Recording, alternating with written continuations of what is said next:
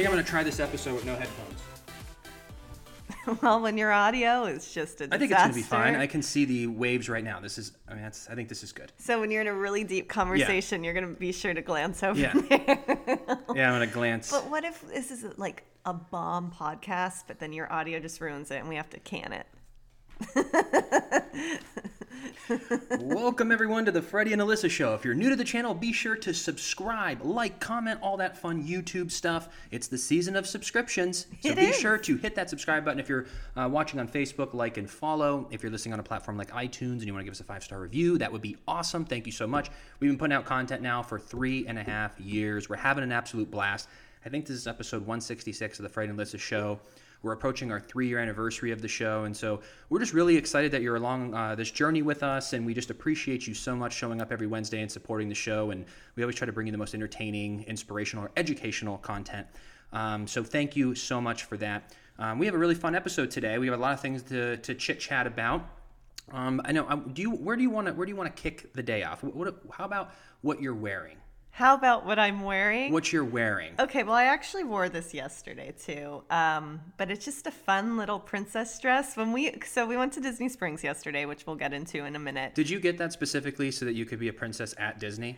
Not really. You just had this in your dresser. I happened to get this. Or in your closet. Yeah, but I kind of knew. I was like in this new mode of, I want some princess dresses because it's really hot here. Yeah. So I was like, let me get some baby doll dresses. And so I got this baby doll dress, and yesterday when we were going through security, the girl was like, oh my gosh, you look like a princess. I was like, oh my gosh, thank you. Like Lady Gaga, because I think the hair. Oh, yeah. So now I'm Lady Gaga.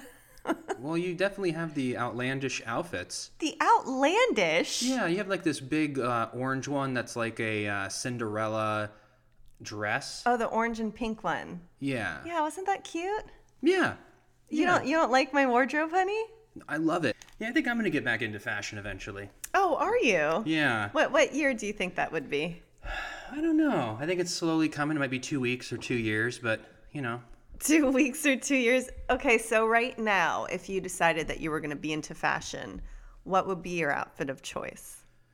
Just jeans and a couple layers on top. A couple layers? Boots. I have everything. I just never... In Florida? Yeah, a couple layers. Like a hoodie. Remember you used to wear the little skinny ties and the vest, the puffy vest, like Backstreet Boys style? A little bit, yeah. I was more into like the jeans and the beanie in the back pocket. Okay. But we'll see. Right now I'm all about comfort. Hey, comfort's a good thing. I think as you get older, you want things to all work out. You want time. You want to save your time. You want to just be comfy. Exactly. Well, how did you enjoy Disney Springs? Okay, Disney Springs was, for me, a blast from the past because I grew up in South Florida. So I would go there all the time when I was a kid, in my teens. And when we saw House of Blues, I about flipped because my girlfriend Brooke, who I've known, for a very, very long time, she and I in our teens used to always go there. And just the other day, she and I were talking about this and we were like, remember when we used to go to House of Blues to all those concerts? Like, I have not thought of this memory in years. And so the fact that we went and I saw that, it came up. But what's really crazy is we, in our teen years, loved punk rock bands. Like, we were always going to all the concerts, Buzz Bake Sale, Warped Tour, and we would wear our little, like, Juicy Couture mini skirts with a tank top, and maybe it was, Converse sneakers, the colorful ones, or if it was a nighttime show, maybe you would wear, like, the pointy heels. And we loved it. So for her, I think it was her 17th birthday, we went up to Orlando. We went to House of Blues. Yellow Card was playing, and she actually knew someone from the band. So they're like, yeah, come backstage. It's going to be so much fun. But the kicker is that Something Corporate was also playing, and Brooke loves Something Corporate. She loved them so much that one time when she was in high school, in her English class, the teacher was like, okay, everyone, we're doing a creative writing class. Just write something that means something to you, whatever it might be. So she was sitting there and she couldn't think of anything. So she thought of her favorite Something Corporate song called Hurricane, and she just started writing the lyrics. This is the best part. The teacher flipped out, called her, and goes, oh my gosh, you won all of these awards. You have to come read this at the slam poetry She was like, I didn't write it, but she didn't tell her. But back then, it was so early on that teachers didn't think to go online and look something up, which is really, really crazy. So long story short, she loves something corporate. So we're there at House of Blues. It's her 17th birthday. We're so excited. And it was really cool to be backstage because it was the first time for me, like with a band, I saw the inner workings of what goes on. And I was so amazed that even beer bottles, they were plastic. Because you got to think all these rockers, everything that goes on, they don't have glass bottles backstage. Like imagine what a mess when people are, drinking, going on stage. So I was so amazed by that. But then the cool thing is when Yellow Card was on stage, we started chatting with Something Corporate because they were all just hanging out and we were all just really getting along. They're like, you guys should totally come. You can hang out backstage on the tour bus. And we did. And they were so lovely, so nice. But the funniest thing is I guess a fan brought them this hurricane drink. It was like a mixture. And so like we mixed it with like club soda, but we were sitting there having hurricane. So I was like, how full circle is this? That she wrote the song, the essay to Hurricane, and then here we were drinking hurricanes with Something Corporate who she loved. So yeah, to go off on a tangent, passing House of Blues, I was like, all those memories just came back and it was so crazy. So the moral of the story is that plagiarism pays off. Yeah, you get to hang out with Something Corporate. Yeah. Drink hurricanes. Or your favorite band. Maybe that was a moment in time, though, because like, you're right. Now people can just Google it or you would know. Or there's probably so many programs that teachers will put essays into and the internet will find if it's plagiarized. Oh, you have? Yeah, because I think when I did online school for a hot minute, they would have this one website. They go, you have to get verified on this before you submit your essay. And that's exactly what it was. So you would copy and paste everything into it. And if they saw any little sentence that was plagiarized, they knew it. So back then, no one knew. But now... That's crazy to think, though, in the English language that there's millions and millions and millions of things that are written. Billions of things that are written. Mm-hmm. And we can like organize words in a way that's always different, but saying the same thing. Well, also, too, having a style. Like a lot of writers... Even I remember in Californication, they knew that it was Hank Moody who wrote that book. Based on his voice, Yes, because you have a style. So that's really unique to think about, that all these different individuals have a style when they write because... You know what comes to mind, too, is my buddy Nate, him and I wrote a lot of scripts together, and there's times I'll see skits online that he does, or I'll see different projects, and I can see his writing because I know his style. Yeah. Like there's a specific... symphony to the way it's written. Yes. And you can see that way that he writes. You can go, oh, you wrote this, because I can tell just the beats. Interesting. And just the style of it. Well, and you guys worked together for years on stuff. We have a lot of scripts, yeah. Like a very long time. I remember you guys would always go get together and, different movies. That's where I learned. I learned a lot of my script writing from him because he's done it for his whole life. And it took me a while to be able to be the person who sits behind the computer and then writes. Yeah. But I was the one who always paced and worked out ideas, but he was the one doing a lot of the typing. And then we'd talk about the scene and go, what if, and then we'd improv the scene and take, oh, wait, what was that? And so we wrote that way. And it took me years before I could sit down and write on my own. So I just talk through it, then I would talk through it and write. But yeah, I like to work out the scene, and then you and I found out the beautiful thing about writing scripts is that you just have to have a template. Mm-hmm. You pick 3 to 5 movies that are similar to what you're going to make. Like for instance, if you're going to make an action film where it's an ex-CIA agent who's set up by the organization and his wife is murdered and he's going to go and kill everyone and get to the head kingpin. That movie has been done 1 million times. So just find 5 of those movies, and you don't copy the story, you copy the format. Mm-hmm. So you go, okay, so you open up, and then on scene 2, you're introduced to the character, you learn about his wife, you learn about his job. Okay, so on our script, we're going to learn about his daughter, and you're going to learn about his woodworking capabilities. Then in scene 3, you're introduced to this guy who later becomes the bad guy. So our bad guy needs to be introduced now. So what's our bad guy like? And then you start filling in your own story, but with their template, where it's basically just a questionnaire. Page 1, who is your characters? Page 2, what's something unique about them? And then you have to put dialogue in. But the hardest thing about writing a script is just knowing what's next. Mm-hmm. But once you have that, you just plug it in. and make it your own. Well, that's, I guess, with anything in life. If there's a system and you can follow it, which is exactly what, a script structure is, it's going to work. And I think, too, if you have, like, say you're in the niche of rom-coms, if you are doing enough of them, and I mean, like, successfully, then you're going to understand the format as you keep doing them, and you're not going to have to keep looking at a structure. But if you're just starting, just look at what they do. Don't copy the story, per se. Just follow the structure. Like you you just need said. to copy the structure. Yeah, that's it. You have to obviously have your own story, your own characters, your own problems, but it's just, if you watch any rom-com and you know the formula, it's going to ruin it for you. But I'm going to ruin it for you here.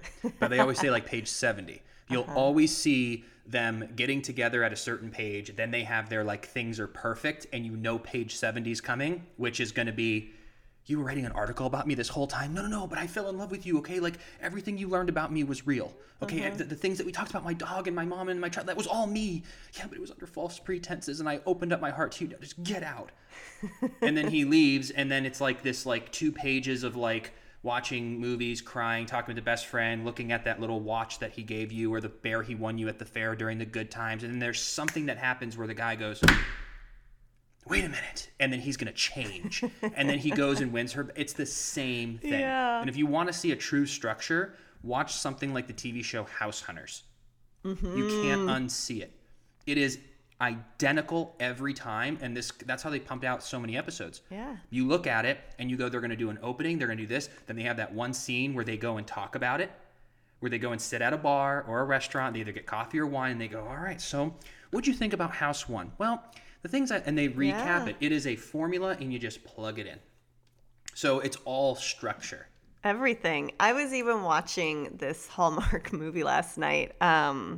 I think it's called In My Dreams. It's with Catherine McPhee. And, it's a Hallmark film. So I kind of know what I'm getting myself into. But literally, I was sitting there watching it, and I go, man, things are going good. Things are going to, page 70 is coming. And of course they do. And then of course it's a happy ending. But you kind of know going into it. You go, I know I'm going to get this. I know what I'm getting. But I like that. Like when you watch action films, you know what you're getting. But you like that. Well, we just finally figured out that is what it is. Action films to me is your rom-coms. Like I'm not interested in the rom-com like essence. No. Like watching just 2 different people with like made up jobs.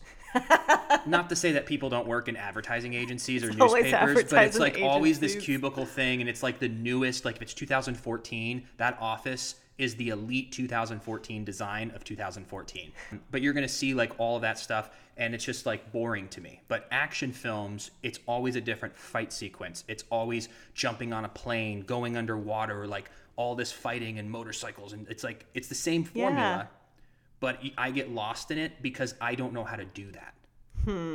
So being in the industry, it helps me watch an action film. Like, first of all, I don't know how to fight. Second of all, I don't know how are they shooting him running down a side of a building? How are you blowing up helicopters in the middle of Times Square? So I'm kind of like enjoying the fact that I don't know how to do this.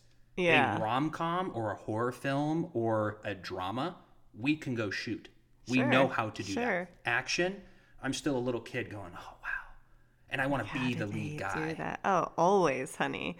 With action films, I feel for me, I used to, if I was going to watch them, I'd used to like to see it in a theater because you get that big experience. You can't really do that now.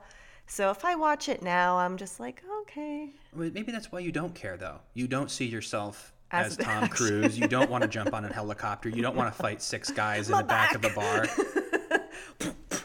Yeah, like you don't have interest. I just like the da-da-da-da-da. They've been doing more female action films. Like what? Peppermint.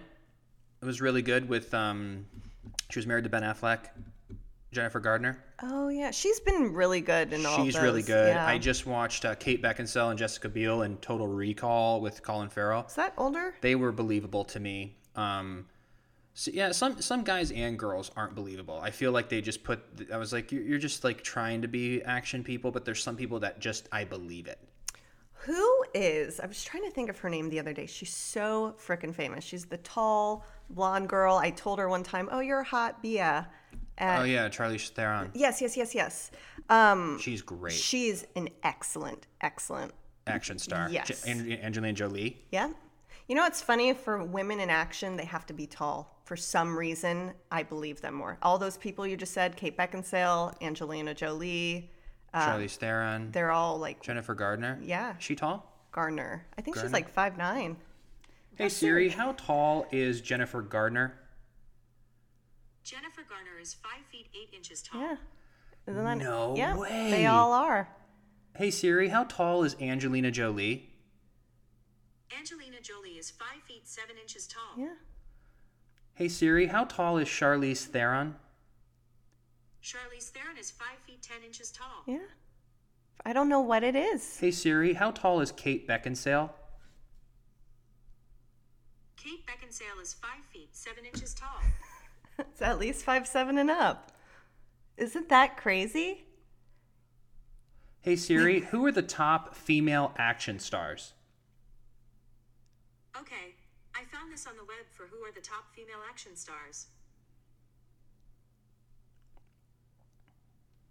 Jennifer Garner, Mila Jovovich. What is she in? The Fifth Element? I've never seen that. She does a lot. Oh, Resident Evil. Yes. What's her height? I don't know. We have to look her up. I don't know how to say her last name though. Jovovich.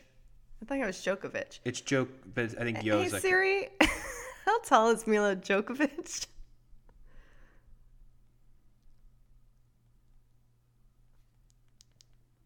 She's 5'9". This is crazy. How about Zoe Zaldana? Oh, she's tall for sure, at least 5'8". Ask Siri. Hey Siri, how tall is Zoe Zaldana? Zoe Saldana is 5 feet 7 inches tall. You just cracked it. I know these things. But then there's guys that get away, like Jason Statham and Tom Cruise are 5'7", and it's okay. I know. I just think for some reason women on screen when they're taller, I don't know what it is. Wow. But you're right though. For the men, like Tom Cruise is. But when you have like Chris Hemsworth or Dwayne Johnson, Sure. it's kind of like I wouldn't What believe about that Wonder Woman? What's her Gal name? Gadot, she's 5'9". Right? Yep.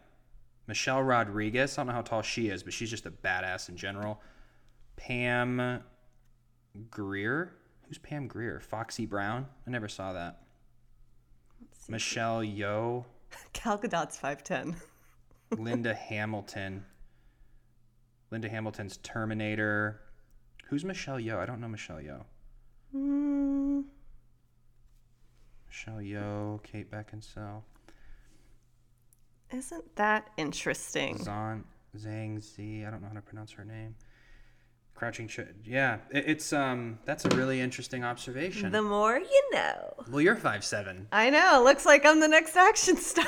I would get a divorce if you became an action star and I was the funny guy in the Office reboot that sits in the corner and can't wait for the pie to come on Wednesdays. I'm like, yo, babe, guess what I learned? Stage combat today. Doing somersaults and dude, Keanu Reeves, I believe him as an action star too. There's a lot of Expendables were great. Action to me is just a true fantasy where everything else just doesn't. I also like movies like The Big Short, Wolf of Wall Street, like the building of an empire or the fall of one. Matthew McConaughey. I do think, though, and that's what shows, like, there are differences between men and women. Because I like those movies, too. I totally do. But for me, if I just want to unwind, I'm like, let me just put something easy on. Let's put on this easy rom-com. I don't have to get my blood spiked. Yeah. But for you, you would rather watch action. That's, like, your comfort. Uh-huh. Isn't that weird? Yeah, it just has to go with your personality. There's a lot. There's I want to say he's a clinical psychologist. That's not right. Jordan Peterson, who's like the world-renowned internet guru. Lot of controversy around him. But the thing he talks about most is that he has studied his entire life the personalities and personality traits of people. So he explains a lot of the things that we fight about in our country, from the pay gap to genders to all this stuff. But his whole take is through personalities, how men and women are different. Like there was one about like women are more agreeable. Most women are more agreeable and that trait creates less asking for like raises. Or women are more drawn to things like nursing just based on, because some people will say the STEM field of like science and tech and math, there's not enough women. But he's saying personality wise, men are more driven naturally towards engineering, science, tech, and math, where women are more driven towards like healthcare, nursing, teaching. Like there's just a different personality, not all. Of course. But he breaks it down. I'm butchering this genius man, but his basic whole thing is that there's traits in people depending on if you're a man or a woman, and most of the time that's the reason why we do the things we do. And I know that working with people, like I have a different feeling when I sit down and know that I'm going to talk to a man or I'm going to talk to a woman on an interview, or we're going to hire someone, or if it's a casting director, or if it's a boss. Yeah. Like even the energies when I was at Days of talking to the female producer, I felt different than talking to the male producer. Like I felt the female producer was always going to be like, if she had some news to deliver, it was going to be in a more kind way. Where anytime I got news from a producer who was a male, it was more direct and like they cared. Sure. But it wasn't as like, there's just a difference. If I had to ask for time off and they're always like, oh yeah, Janet's up there right now. I was like, oh yeah, I'll go right now and ask. Right. Like it was just like, or if you're going to hire somebody. But you got to think too. There's just a different energy of men and women. But biologically, you got to think a woman carries a baby, can carry a baby, you know, for 9 months, gives birth. You have that natural nurturing gene in you. Men, you guys don't know what that's like. You never will. We're just here to protect. Yeah, but that's just what you want to do. You want to take care of your family. I think we have bigger egos too. 100. Like we have to win, we have to compete, and there's like this yeah, I got it. And I say this so kindly, but I feel like men are a little bit more babies than women. Like, oh, I'm sick. I have a flu. I'm so ill. Help me.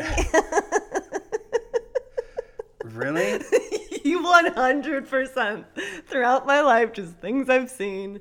Let me know in the comments if you agree. So the women are stronger when it comes to that? We birth babies.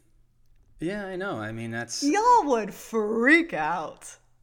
But you have to have some sort of pain tolerance difference, obviously, because we'll never experience that kind of pain. Of course. No, not like that.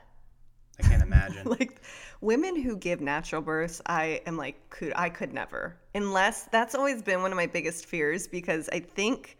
This is what the movies have told me. If you wait too long, like say my water breaks and I don't get to the hospital on time, and by the time I'm there, I'm dilating, the baby's got to come, and it's too late for me to get an epidural, then you have to give the birth naturally. Like there's a specific time. Window that you have to... Yeah. So, I mean, most women, it doesn't happen like that. Here's a question then. If you get the epidural... I've never seen a difference, again, just watching movies, the natural birth and the epidural birth. It's still the woman with their bangs glued to their face with sweat, screaming. So it's like, does it help? There's no pain, but you still have to push. So when they're telling you to push... They're in pain. That's the whole joke where the guy gets his hand crushed and he drops to his knees and goes, ow. But I think because they're telling you push. Like, let me give it's pain. Let me give you a story really quick. My mom gave... birth to my sister naturally. So, you know, my sister and I are a little different. Then my mom told me that she got an epidural for me, and she goes, when you came into this world, I was laughing. I was saying to the doctor, am I pushing? So imagine the difference. So is this all just cinema? Of course that's it is. Giving us a false narrative? Or maybe in cinema, they didn't get the epidural. Like, that's what I feel like I've seen and why I brought it up, because it's these women who are like, it's too late for the epidural. Oh, so maybe they say that so they can have a dramatic scene that's more interesting to watch than like, I get some coffee. Oh, I'm sorry. I don't like cream. I'm so sorry. If I wasn't giving birth, just no cream, please. Just black, which I asked the first time. I'm sorry. I'm just giving birth. But then I think, too, it's got to be a draining experience, and everyone's different. Because my sister was in labor for, I think, like 20 hours. So it's just a thing, you know? You don't know. Everyone's different. And my sister had an epidural, but it's still draining on your body. giving birth. My God. More on that later when we know, because I don't know. I have no experience, obviously. Yeah, that's going to be just so interesting. It's the one thing though. I feel like you and I have adventured out a lot in life. We really. I got really big into like asking questions. That was one of my favorite sub chapters in our book. I don't think it was an actual chapter, but one of the things to live by is just be nice, ask questions. You can't go wrong with that formula. Just be nice and ask questions. And I've always done that, especially the past 6 years. Like we even had a Zoom on Sunday, and I'm genuinely interested in what people do for a living. And I'm curious because you're going to learn something. Yeah. Like, what's it like working from home? What's it like doing that job? What do you like about it? Why do you like it? By asking and genuinely wanting to know, you start gaining more perspective so that when you do touch on topics or have interesting conversations, you have things to pull from. Yep. Oh, I have a friend who had a baby. This is why about the epidural. Or this person has a 2-year-old. We have 8 people who have 2-year-olds right now. And you ask all of them their similarities and their differences. Mm-hmm. So the more you ask, yes, I don't know what it's like to be a dad. But if you talk to enough people, you can get an understanding. Sure. And I feel like for us, all at once, we had people in our life who had babies. Mm-hmm. Like there was just a big fluctuation. And so we've talked to everyone and we're learning and we're getting an idea.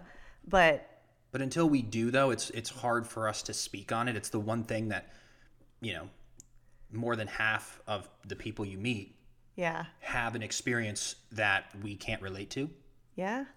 Yeah. And it's so that's going to be really interesting because now that you're like married and once you have a kid, you're just kind of like, oh, like now we have all this in common with just the person you meet. Yep. Where you're like, oh, you have kids too.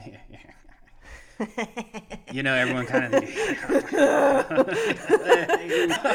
2 years old, he's 2, right? Oh, just wait till 3 or whatever. Yeah, all that small talk. Can I just bring up my favorite thing? So we had your goddaughter's baptism and it was through Zoom, but I was cracking up because in the beginning, everyone's on the Zoom, we're all watching and they're at the church.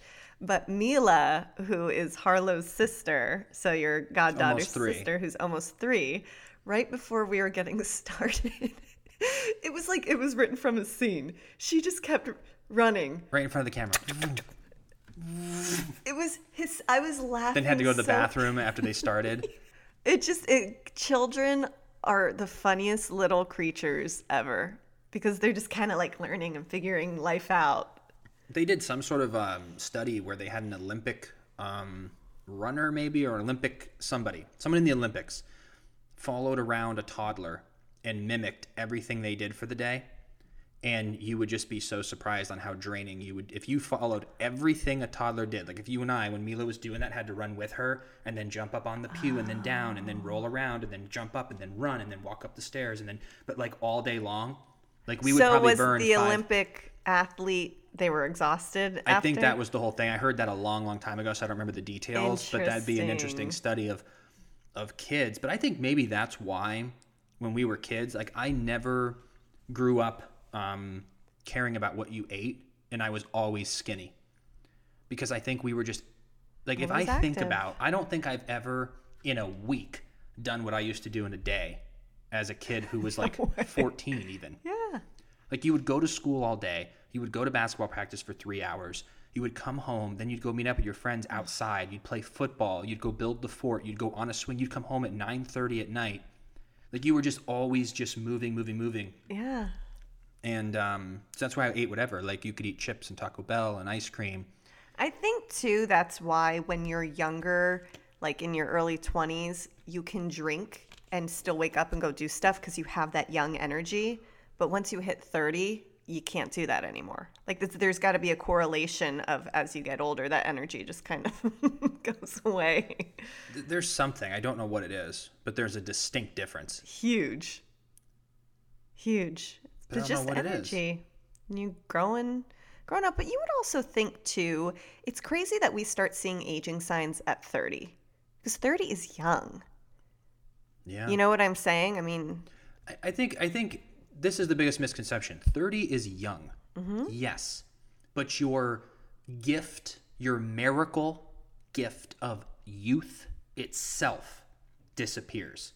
Mm-hmm. Whatever that like extra little like Tinkerbell that's rolling around inside of you, giving you this like energy as a youthful person. Well, because you've also lived life a little bit to be burned a little bit by that age. At 30, everyone's gone through some sort of tragedy or trial and tribulation, like something. I think there's something like biologically that changes. Well, that too. Because I feel 100% young. I don't feel any different, but I'm saying the youthfulness. But also, remember when we did our, I won't say where we did this just in case, but there was somebody who told us that when they went on their honeymoon, that they drank for 7 days straight like an idiot, but was never hungover. And we were talking about that with our wedding, that we didn't really actually drink much our wedding night, but we didn't sleep much. And there was like a 3-day period where when we did like drink the next day, you're such high on adrenaline that you aren't sick. It's like this weird thing that if you're on vacation and you wake up and you're on the beach, you have this elated, or if you wake up Christmas morning, there's just something about that. I think maybe that runs in you higher when you're a kid. And then once you then get into real life where you're like, I can't even, like, I got things to do. There's responsibility. Like maybe we just had no responsibility or very little responsibility. But that's you just what have I'm more saying natural too. adrenaline or something. With the natural, or you're hopeful. Yeah. Because I'm like, oh, I've never been to this restaurant. I've never been to a nightclub. Like everything was new. And then once you just like do everything in life, by the time you're 30, you're just kind of like, oh yeah, I mean. But that's what I'm trying to say about natural endorphins. When you're young, most things, like you said, there's no responsibility. You don't have to worry about real life. You're just like, oh yeah, I'm in school. Oh, my teacher sucks. I don't want to do my homework. That's your main issue. Obviously every situation's different, but as a kid, sometimes like it's a different life and you have your whole life ahead of you. Then in your 20s, it's your time to kind of dip your toe in the water, explore a little bit, and you might go, oh, I don't like this, or oh, this is hard, or oh, this isn't for me. And you just naturally, it's adulthood. It's adulting. It just is what it is. You have to have responsibility and grow up. And then if you bring kids into the mix, that's a whole new responsibility too. Yeah. Which is why I think biologically our bodies are able to have kids young, because I think when you hit a certain age, you're not able to run around the house and chase that toddler. But when you're young, you can. You don't have to sleep much.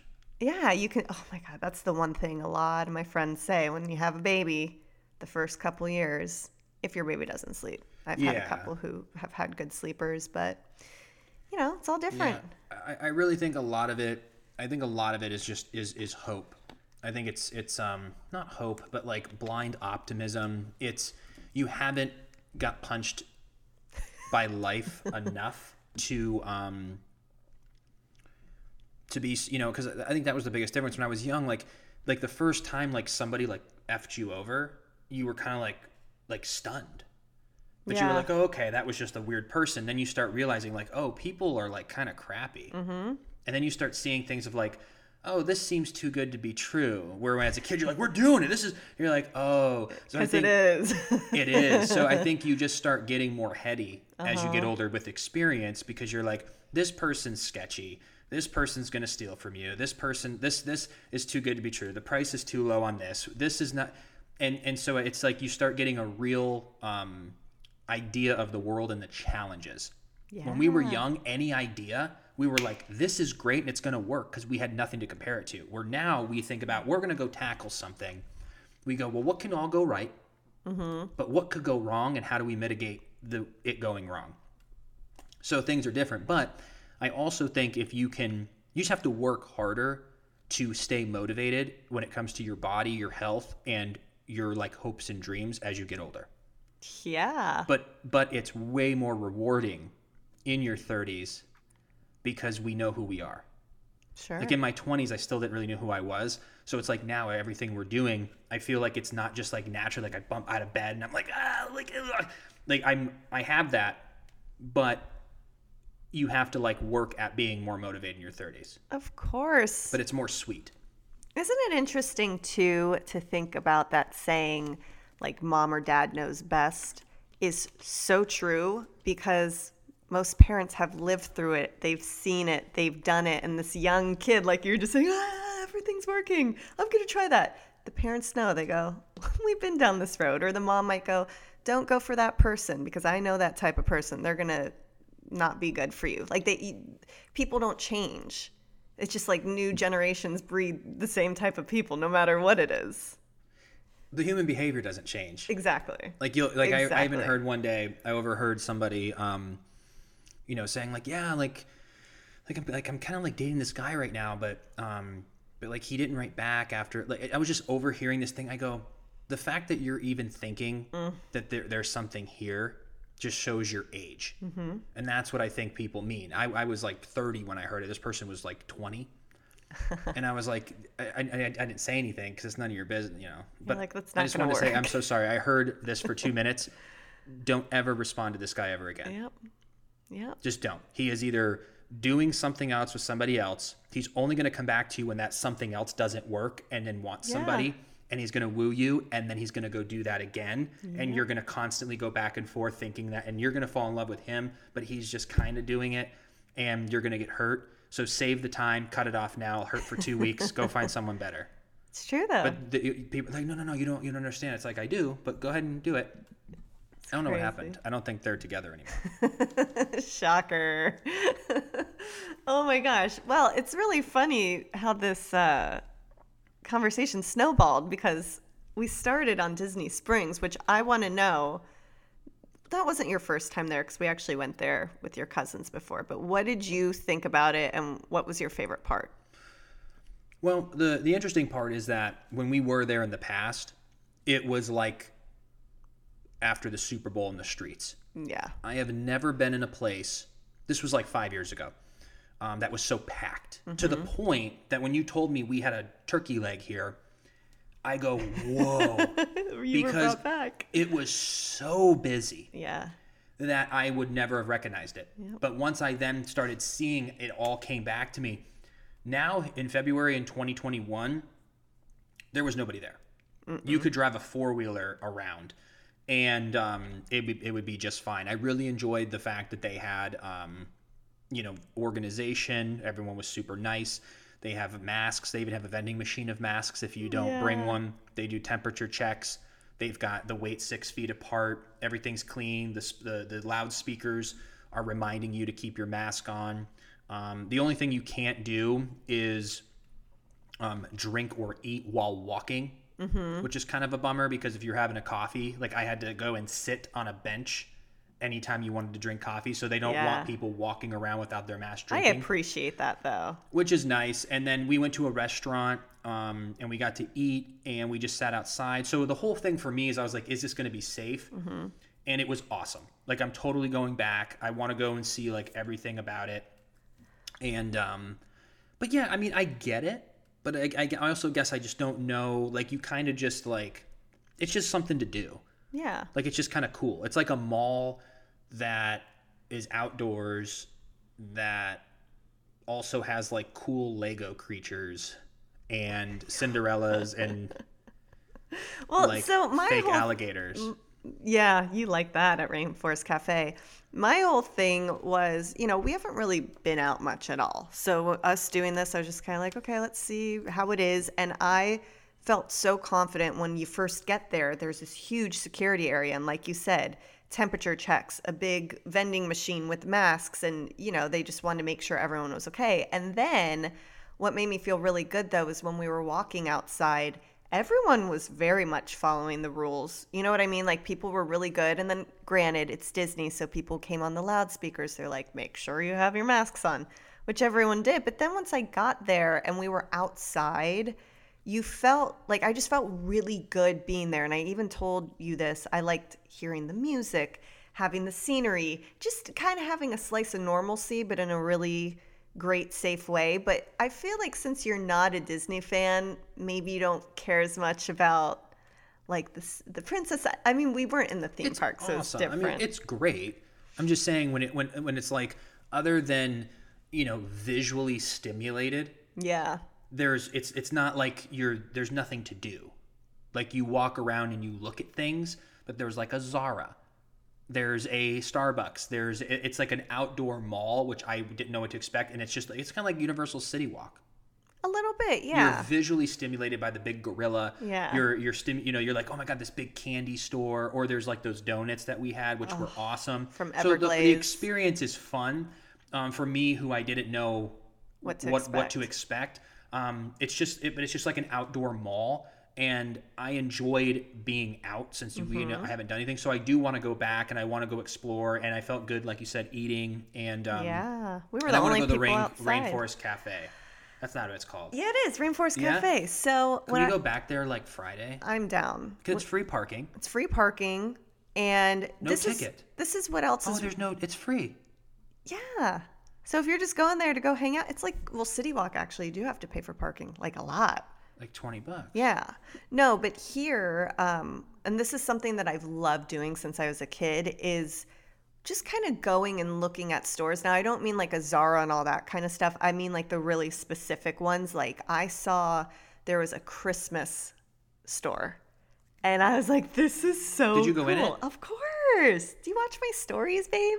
I flick through. You were running around getting all of this footage, and that's when you were with the alligator at Rainforest Cafe. But they have all these unique different stores, like Disney related, just stuff that I like to do. You know, I love to look around and shop and whatnot. But at Rainforest Cafe, I used to always go there with my mom when I was a kid, and I would always get the ribs. And I don't think I've had ribs ever in my life since Rainforest Cafe. So maybe we'll go there and I'll get the ribs. I think we should go. We got to go like in the afternoon. Maybe Friday is not the best day. I feel like Friday, Saturday, and Sunday will be busy. Maybe we'll go like next Tuesday or something. Yeah. But the Rainforest Cafe has great food. The ambiance is cool. Yes. Like that's cool. Like I want to go do something like that. But yeah, I think it was a good place to start. Mm-hmm. We left Benji home. We did, and he did so good. He did so good. So back in October was when we first tried to leave him the very first time. And we set up the Nest camera, and the second you and I got in the car, he was howling, he was crying, and we were just like, turn around, we got to get back to him. Since then, I feel like we've been training him a little bit. Like I would leave for 5 minutes, I would leave for 20, I'd go out and run. And every time I did, I made sure that he knew I was leaving, because I think that's what scared him the first time. We gave him food and then we left. Yeah. And he was like, where's my family? You know, and we were newly moved into this new place. So this time he knew we were leaving. You left first, because if we both left at the same time, he might freak out. And you were watching on the Nest for like the first 20 minutes when we left. And he didn't cry, not once, but he just sat there the whole time by the door, waiting for his parents. But he was good. He was so good. So I left like 5 minutes early, and then I just left Alyssa with him, and then you did your whole like finger up, like I'll be right back. Yeah. So he just laid by the door, but it really helped. Because when we were even out, we were like, man, can you imagine if we had him right here? We wanted to sit outside, but they're looking at you like. But it's just to go out and have fun with masks is tough enough. Totally. Listening to rules, keeping your distance, you're already not able to just live in the moment. Yeah. And then on top of that, to have Benji, who's not allowed in most places, who's barking, who wants out, who you have to, and watching people. And on top of it, we're then shooting TikToks, YouTube videos, Instagram stories, trying to get the shot while holding him, while staying away. You can't do it. No. It's already tough enough. Yeah. Like, even having a camera bag and coffee and trying to work during these times was difficult. Yeah. So that's why we even learned too, because we were like, oh, let's go there and get a lot of different content for different places, and it just can't be done. You can't go there for professional photos, Instagram Reel, Instagram Story, Instagram Grid, TikTok. Because the reason behind that is when you're doing TikTok, when you're doing YouTube, you have to shoot horizontally or vertically, which you're like, wait, what was I shooting? Why am I getting this footage? Oh, I was making a TikTok. Oh, wait, no, we need to get a picture. Let's find a good. It was just too much. Like too many different platforms. You're like, you just got to pick one or maybe two. Well, and that's it. It really taught me, though, that the creative process is so much more. Like, I always knew it was more, but when we tried to do everything at once, I distinctly this is what makes, I believe, content good, is the story and the through line that you create in your head, and you're constantly scanning for the perfect thing. So if we only went there to take pictures for your Instagram. Yeah. My creative mind is on with the camera. Where is a good shot for her? Where are the people not at? That's good. Where's the sun? It's behind the clouds. There's perfect lighting. Go here. Click, click, click. All right, that's good. Now she has this one. That'll work. But now I know those colors and that background. So we can't do here. It's too similar. The sun's there now. We have to move here. You need all of that capacity to get 2 or 3 good Instagram grid videos. You can't at the same time, while trying to put that together, think of a TikTok and something for the vlog. I was using the example. It'd be like if Steven Spielberg, while shooting an A-list film, had to also go do TikToks and photos. You're in your mind the whole time. If you're there for a vlog, that's all you're thinking about. So we learn that we can't do all. Unless we do 2, which we should, where we go there in the first 2 hours, you shoot the vlog. Then you have lunch to like relax, enjoy. Then you go shoot pictures. Yep. Then you leave. And then you go back to do Instagram stories are easy because that doesn't take, you're not crafting a story. You're just documenting. You're just documenting, and it doesn't need, with a TikTok, with a YouTube vlog or Facebook vlog, you need a through story that keeps people interested in watching the video. Just seeing what we're doing on Instagram stories does not take creativity. No, but I think too what made it a little difficult to shoot for all these different platforms is it was our first time there in a long time. So we walked in not having any idea that if you go this way, this is where the House of Blues and the restaurants are. If you go this way, it's, you know, more of the shops and cool Disney stuff. We had no idea. So we were kind of just experiencing it as patrons, just walking around enjoying it. But then we're like, oh wait, no, let's shoot that. Oh, let's get that. We didn't have like a content creation plan scheduled type thing. We didn't really know. So there was that. And then also too, we were just shooting for all these different platforms, which, and then on top of that, the one I was doing was the 4-course meal challenge, which that included a lot of, oh, we have to stop here and get this. Oh, we have to stop here and get this. It wasn't just like a normal, like, oh yeah, let's show this. There was a lot that went into it. Yeah. It was really a dose of, you know, and I'm really excited because I'm going to make a video. I even, my cousin, Cherie wrote me and she's like, oh my God, she's like, you were at Disney, like what's gotten into you? And I was like, well, we were there to shoot videos. And she was like, well, what do you, so like, I hope today, if I have enough energy at the end of the day, I want to make that video of what is content creation and how do people make money and how does it work? Yeah. Because I think a lot of it, you know, if you're just like, oh, you make money from views and like it, I want to really explain it. Yeah. And it's a real, it's a business. It's a true business. You know, it's like if you and I were going to make our own wine and we were at the distillery or the grape vineyard and we were like, oh my God, like you have to have the perfect grapes and like, but if these grapes have a little of this in it and the sun's not hitting it or the water's not good, but if it's this tall or if the wind's blowing this way, it doesn't work if they're not done in 14 days. And people are like, oh my God, like that's so interesting. Like, wow. But if you're talking about content, you're like, oh, you couldn't get a picture without the sun in your eyes? Oh, you couldn't get a video? Like there's a lot of that. Yeah. And I don't know the disconnect between like why there's like a stigma on, which I don't care. I find it more interesting and I'm trying to enlighten people on like people aren't just like taking a picture and then you just like pay them millions of dollars. It's like there's an art for 99% of people, like acting. Yeah. Very few people stumble out into LA and go, oh, I'm sorry, is this the gym? They're like, no, it's the casting office for the next Steven Spielberg film and you look great. Here's $1 million. All right. It's more likely people are out there for 11 years struggling before they get their big break. Sure. Same thing with content creation. But I want to bring light and get rid of the stigma of like the influencer or like going viral so self-fulfilling. It's like, no, there is a beautiful, amazing business that's never, there's nothing easier, which is not the right word, but nothing easier than content creation as a business. If you were to put any kind of business you could ever think of on a board, content creation as a business is the easiest in the sense of the working parts of it. But 2 things. That's to us because we enjoy creating. Some people might not be creative and they go, oh my God, I have no idea what I'd shoot. Yeah. So that to us, it's because we enjoy it. You know what I'm saying? However, I feel like the stigma too, because you kept bringing that up. There is this account I follow called Influencers in the Wild. And it's, you can imagine, but it's people capturing just ridiculous people taking ridiculous photos. Like that's the stigma of just like crazy stuff, and not crazy stuff to get the most amazing shot. You're just like, really? And that's where the stigma comes from. Or the idiot people who during the protests would go and grab a drill and pretend that they're helping rebuild the business just for the photo. Yes. But it's the same reason of why people have bad taste in their mouth about real estate, or about network marketing, or about online courses, or about acting, or about singing, or about agencies, or the list goes on, because there's always going to be a percentage of people who are dirtying the industry. Yeah. Like how many producers, like there's a lot of things being talked about in Hollywood.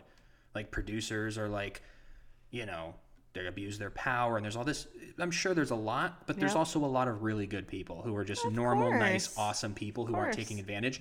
But my point is, when I use the word easy, is it's not that I'm choosing it because it's easier. I appreciate how many fewer working parts there are, because you and I have created a product. We have sold a product. We have done network marketing. We have done different businesses. And in comparison, now the one thing I've never done is leased a building and sold cupcakes or something out of it, which I can only imagine is on the hardest business you will ever do. So many working parts. With content creation, you get the exact same experience of creating, of marketing, of sales, of everything. And it's just a handful of people, and everything is digital. And the product that you're selling or marketing is entertainment. Yep. People get to, most of the time, watch it for free. So it's not like, oh, we're sending out this new cell phone called the iFreddie, and people are like, oh, it doesn't hook up to my Wi-Fi. I need a refund. I don't like the way the buttons feel. This one's defected. The shipping was late. The customer service was rude. The manufacturing shut down. The shipping shut down. The new law and regulations in place that it can't. Apple suing you for a thing. The apps won't work. I mean, the list goes on. Yeah. Making a cupcake store. The ingredients. How much are the ingredients? Now the distributor doesn't know. Now the manufacturer doesn't do this flavor. Now we just found out that this red dye is not healthy. Now we have to recall.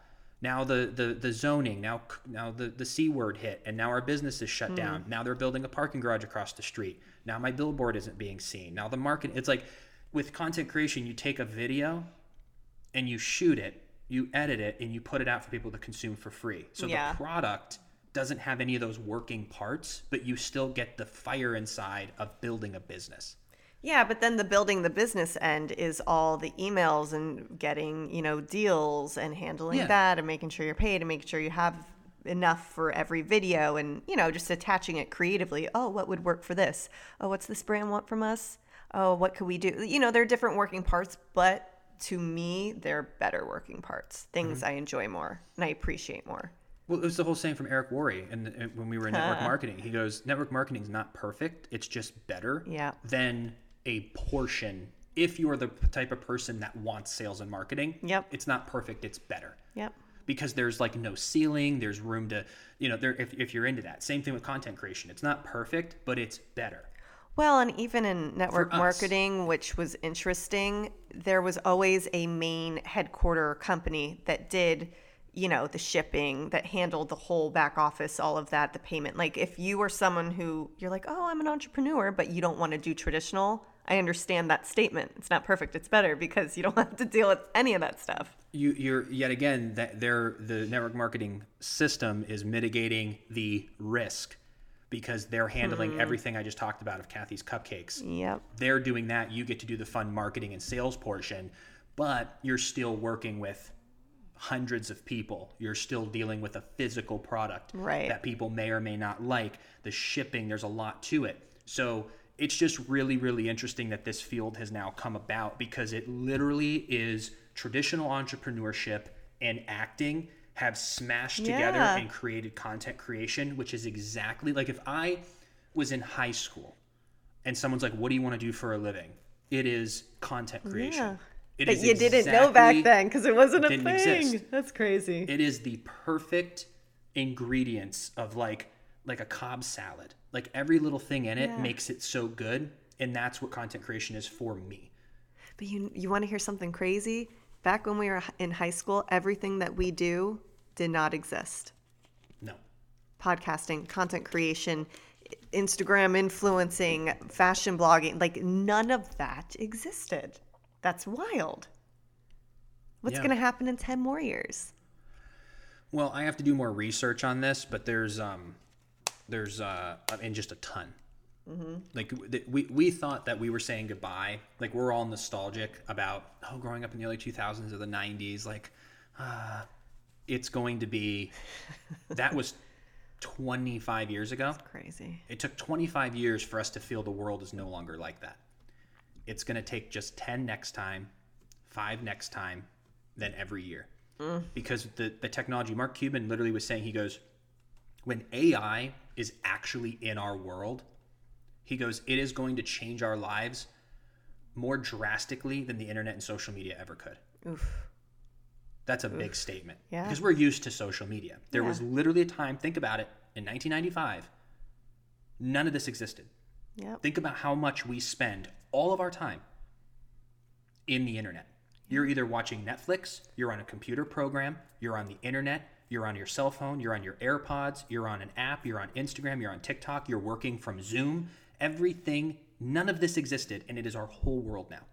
So once we move into virtual reality in 10 years, we are going to spend almost all of our time in it. Yeah. Because how much do we really spend on our computers and on our cell phones today?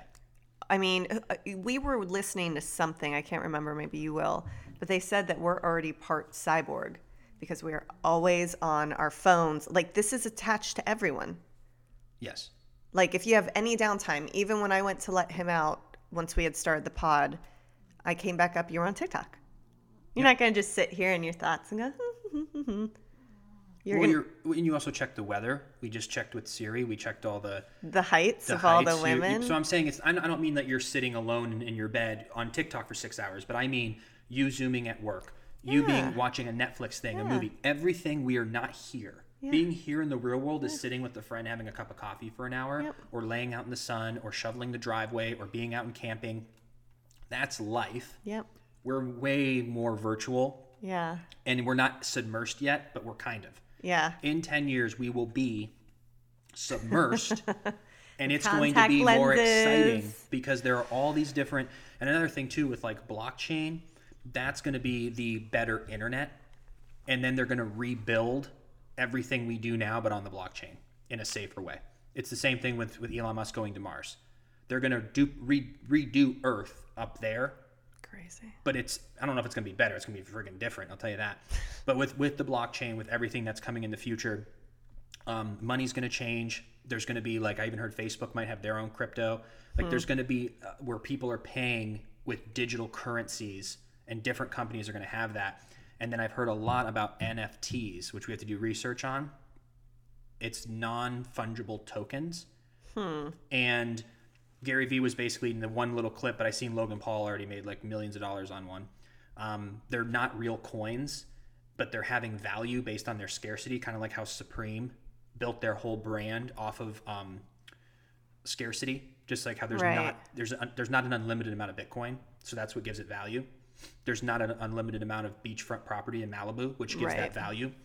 So NFTs, from my understanding, are something digital that is scarce that people are going to trade, and it's going to have value. Because Gary goes, well, it's not real. He's like, but how valuable are blue check marks to people on Instagram? But they're not real. But here's my question to you, because even when everything just happened in Texas with the snowstorm, I remember reading and seeing a lot about, obviously all of the power was out. So when you were going to different stores to get water, to get food, they only accepted cash because they had no power. So if we're a digital world and everything crashes, how are people going to be able to get goods? Like, that's the only thing until there's a foolproof way, like, that things can't crash. But I also think credit cards and debit cards. Hey Siri, When was the first credit card available to the public? Okay, I found this on the web for when was the first credit card available to the public. The first Check it charge card was issued in 1950, and the first credit card appeared. So whether that's true or not, at 1950, there's been people being able to use credit cards for at least 50 years, or even 70 if that's true, and there's still cash, there's still gold. Yeah. So I still think it's going to be like 50 long. years before they get rid of credit card. Maybe credit cards will go before like cash. But cash isn't going to go because of the value. There's going to be something that happens in value too. And there's going to be something about the fact of the if you really think about it, like every country in the world has their own currency. Like I wonder if there's going to be a time in the future, whether it's 100 years, that there's just one global currency. And I wonder if there's going to be one global language, or because of technology, languages will be translated automatically for you through whatever. Happen, yeah. But the global currency is also interesting. Like the fact when you go to China or you go anywhere, we had to like exchange our money for their money, and like people are just making all of these governments came together, which they won't. That will never happen. There's no way. There's no way. I just really think that there's a better world that everyone could live in. I think there's enough resources, there's enough money, there's enough good people that the entire world could be educated, could be healthy. Maybe on Mars. Come I on, don't know. Elon. I just think that it's just there's too many people who are power hungry and they want to keep it for themselves, and it's just so crazy to me. But there's definitely abundance that the world could be. But yeah, Mars is going to be really interesting to see what they're going to do there and how long that'll actually take. I think we'll see it in our lifetime. I definitely think we'll see. It's going to take 3 months to get there. But that also too circles back to what we were talking about earlier, how human behavior is always going to be human behavior. And people are always, it doesn't matter when, people are always going to be hungry for power or money or greed. I mean, we've seen it since humans were a thing. So what's going to change to make it so that that isn't the reality anymore? Human behavior is always going to be that. If you have a group of people stuck on an island, there's going to be the leader. There's going to be that alpha who steps up, and it's just how we work as humans, survival of the fittest. That's how it will be. It's just allowing an alpha with empathy and who cares about others and who isn't a narcissist to rise to the top. Because if there's enough narcissists together, they're going to manipulate the whole thing. Because I think a lot about our history, that if God forbid something happened to the whole world and the United States was the only thing left on Earth, and Elon Musk is like, well, we're going to Mars, and we had like 30 days to get there and everything was going to be over, depending on who was in charge, who got to Mars, and their political views on what they believe history is and what they want to share, right? They would educate this new planet on what the past used to be. There are some people, if you want to use politics, that are going to say Donald Trump was our king, and that would be what would be taught in the history books. Other people would say he was Hitler, and that would be what was taught, if there was no way to verify it. Right. So it makes you think about history 10,000 years ago, 5,000 years ago, 2,000 years ago, 1,000 years ago. Who was passing these stories along, and how true are these stories when we can't even get a true story about anything? It's telephone all day. All day long, but in a way that you can't even research back then. Oof. 2,000 years ago, how did people even, what? I know. That's crazy. So it makes you wonder, like, what made it? What's real? Yeah. What is all Who this? created the story? How many of it's real and how many of it is an exaggeration? Yep. Because in every situation there is a leader, and a leader shares their beliefs with people who are following them. So all of those people now believe that about whatever this one person is. Based on the way they communicate and storytell and market their ideas to influence somebody else's mind. Sell or be sold. Sell or be sold. That's what it is. But I think of things like that. Yeah. Where I don't look at, like I don't look at like I used to as a kid. I felt that I was this like, person in this world that I was like, wow. Like, and once you start learning and researching, you start understanding that someone just made all this up. Like everything, I've said this before, everything in this room was created by somebody. Yeah. That was a famous Steve Jobs saying. He goes, everything in this world was created by someone no smarter than yourself. Yeah. And so you start realizing that the laws, the inventions, the everything Yep. is completely, people just got together and go, this is probably the best, right? And then you just, so I don't just play by the rules. I play in a polite society by the rules, but I understand that I can make a huge positive change in the world. Everyone who's listening, you and I, our parents, friends, anybody can literally change the world because there's been people who've come along who've done that. Of course. And we don't just have to live in this world that other people created. We can create our But own it world. starts And with you at home, because if you do it, then your friends start seeing it and they're influenced. Then they're doing what you're doing. Then Yes. it's like a ripple effect, and then that's how you get the big scale. Starts Yes. with you and your actions. So and that is the flip-flop of one of the contributing factors to the polarization in our country is people are trying to change the world instead of first changing themselves. Mm-hmm. Like, you are not going to get someone to join your team by being a hateful bully. Mm-mm. There's people on both sides being hateful bullies saying, that side's wrong, we're better, they're all terrible. Mm-hmm. Well, I don't want to be part of anyone's circle who's calling the other side terrible and evil. yeah. You're not being inspirational and making me want to join your squad. Yep. You have to first clean your porch, then your street, and then the whole world will be clean if everyone did it. Yep. So you have to work on yourself, but people don't want to do that. It's hard. But it's not marketed to.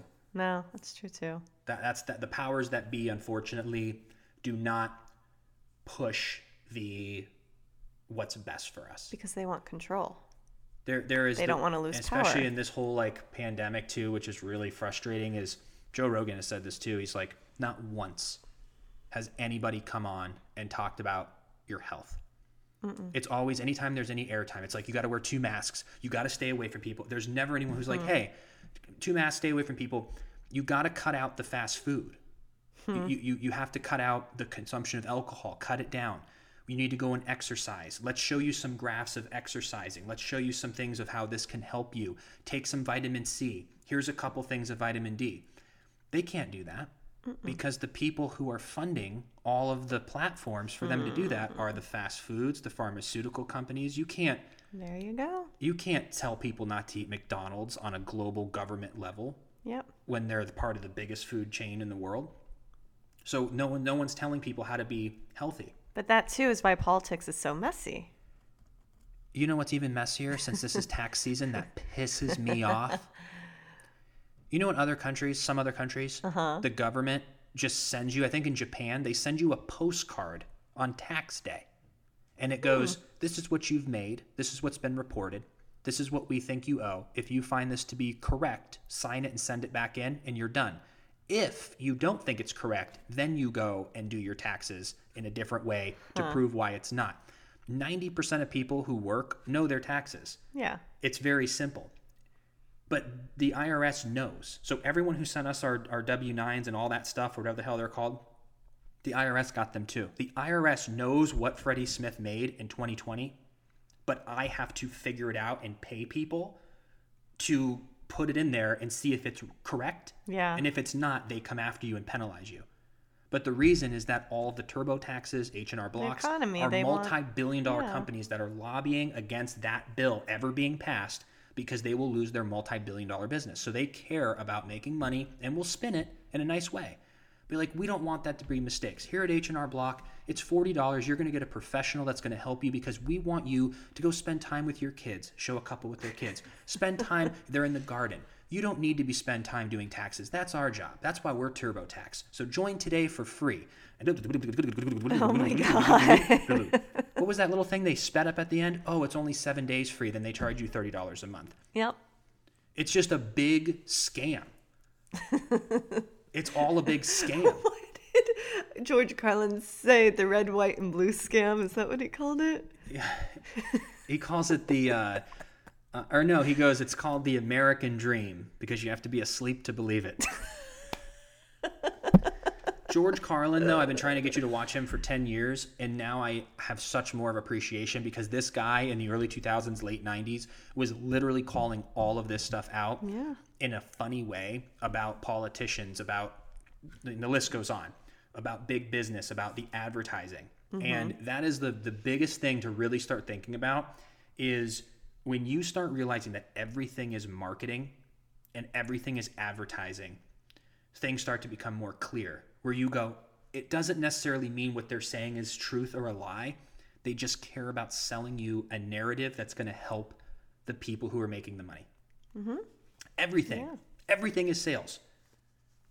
Everything. And it's easier to always say when you're talking about politics, it's easier to talk about because it's very clear that you're up there and you're just selling an idea. There are literally people who are saying this water is the worst. This water is the best. And then here's why. So whoever can sell you better, you'll believe. Yeah. But we don't work in a society where they're just like, well, this actually, if you look at all of the ingredients or you look at the process, this one's actually the best because it's better for the environment. It's healthier for you. It serves more jobs. It has, like, no one's looking at the actual numbers. That's why I enjoyed Andrew Yang. He was the only person, he's not really a politician, that ever came in and goes, I'm the numbers guy. I go, me too. He goes, we have to talk about the country's health, not based on just GDP, but on how many people are graduating high school, how many people are off of substance abuse, how many people are committing suicide, how many people, like your country's well-being shouldn't be, and I love money, but it shouldn't be judged on how rich you are. It should be, how are your kids doing in school? How happy are people? How many suicides are down this year? How much substance abuse is down this year? What are the numbers of unemployment? What's the numbers? Like the numbers. Yep. The numbers. Yep. There's clear numbers, but they're going to hire a scientist to go against it and a scientist on this side to argue, and then you just pick. Yep. Do you want scientist Bob or scientist Bill? And if you pick Bill, there's a big group of people that are just like you. If you pick Bob, there's a lot of people just like you. The truth's in the middle. Are we ever going to get there? Time will tell. I don't know, but everything's marketing. Yeah. Everything's marketing. Well. So we went to Disney Springs, and we got the best donut. And I got to see Mickey and a little Cinderella. No, I'll leave you guys with these words of wisdom from Freddie Smith. When we were in Disney, we got a photo of him in front of a red M&M and a yellow M&M. Do they have names? No. And this was what Freddie Smith posted. If Alyssa Tabit and I were M&Ms, I'd be the red one. Insert photo. Did you just give me post-production work? Yes. Now I have to post-production the photo in? Yes. And I've never seen anything more true because the fact you're wearing a red t-shirt is life. It's perfect. But that is us. That is us. Let's leave them with the faces. I'm the yellow. Thank you, everyone. We'll see you next week.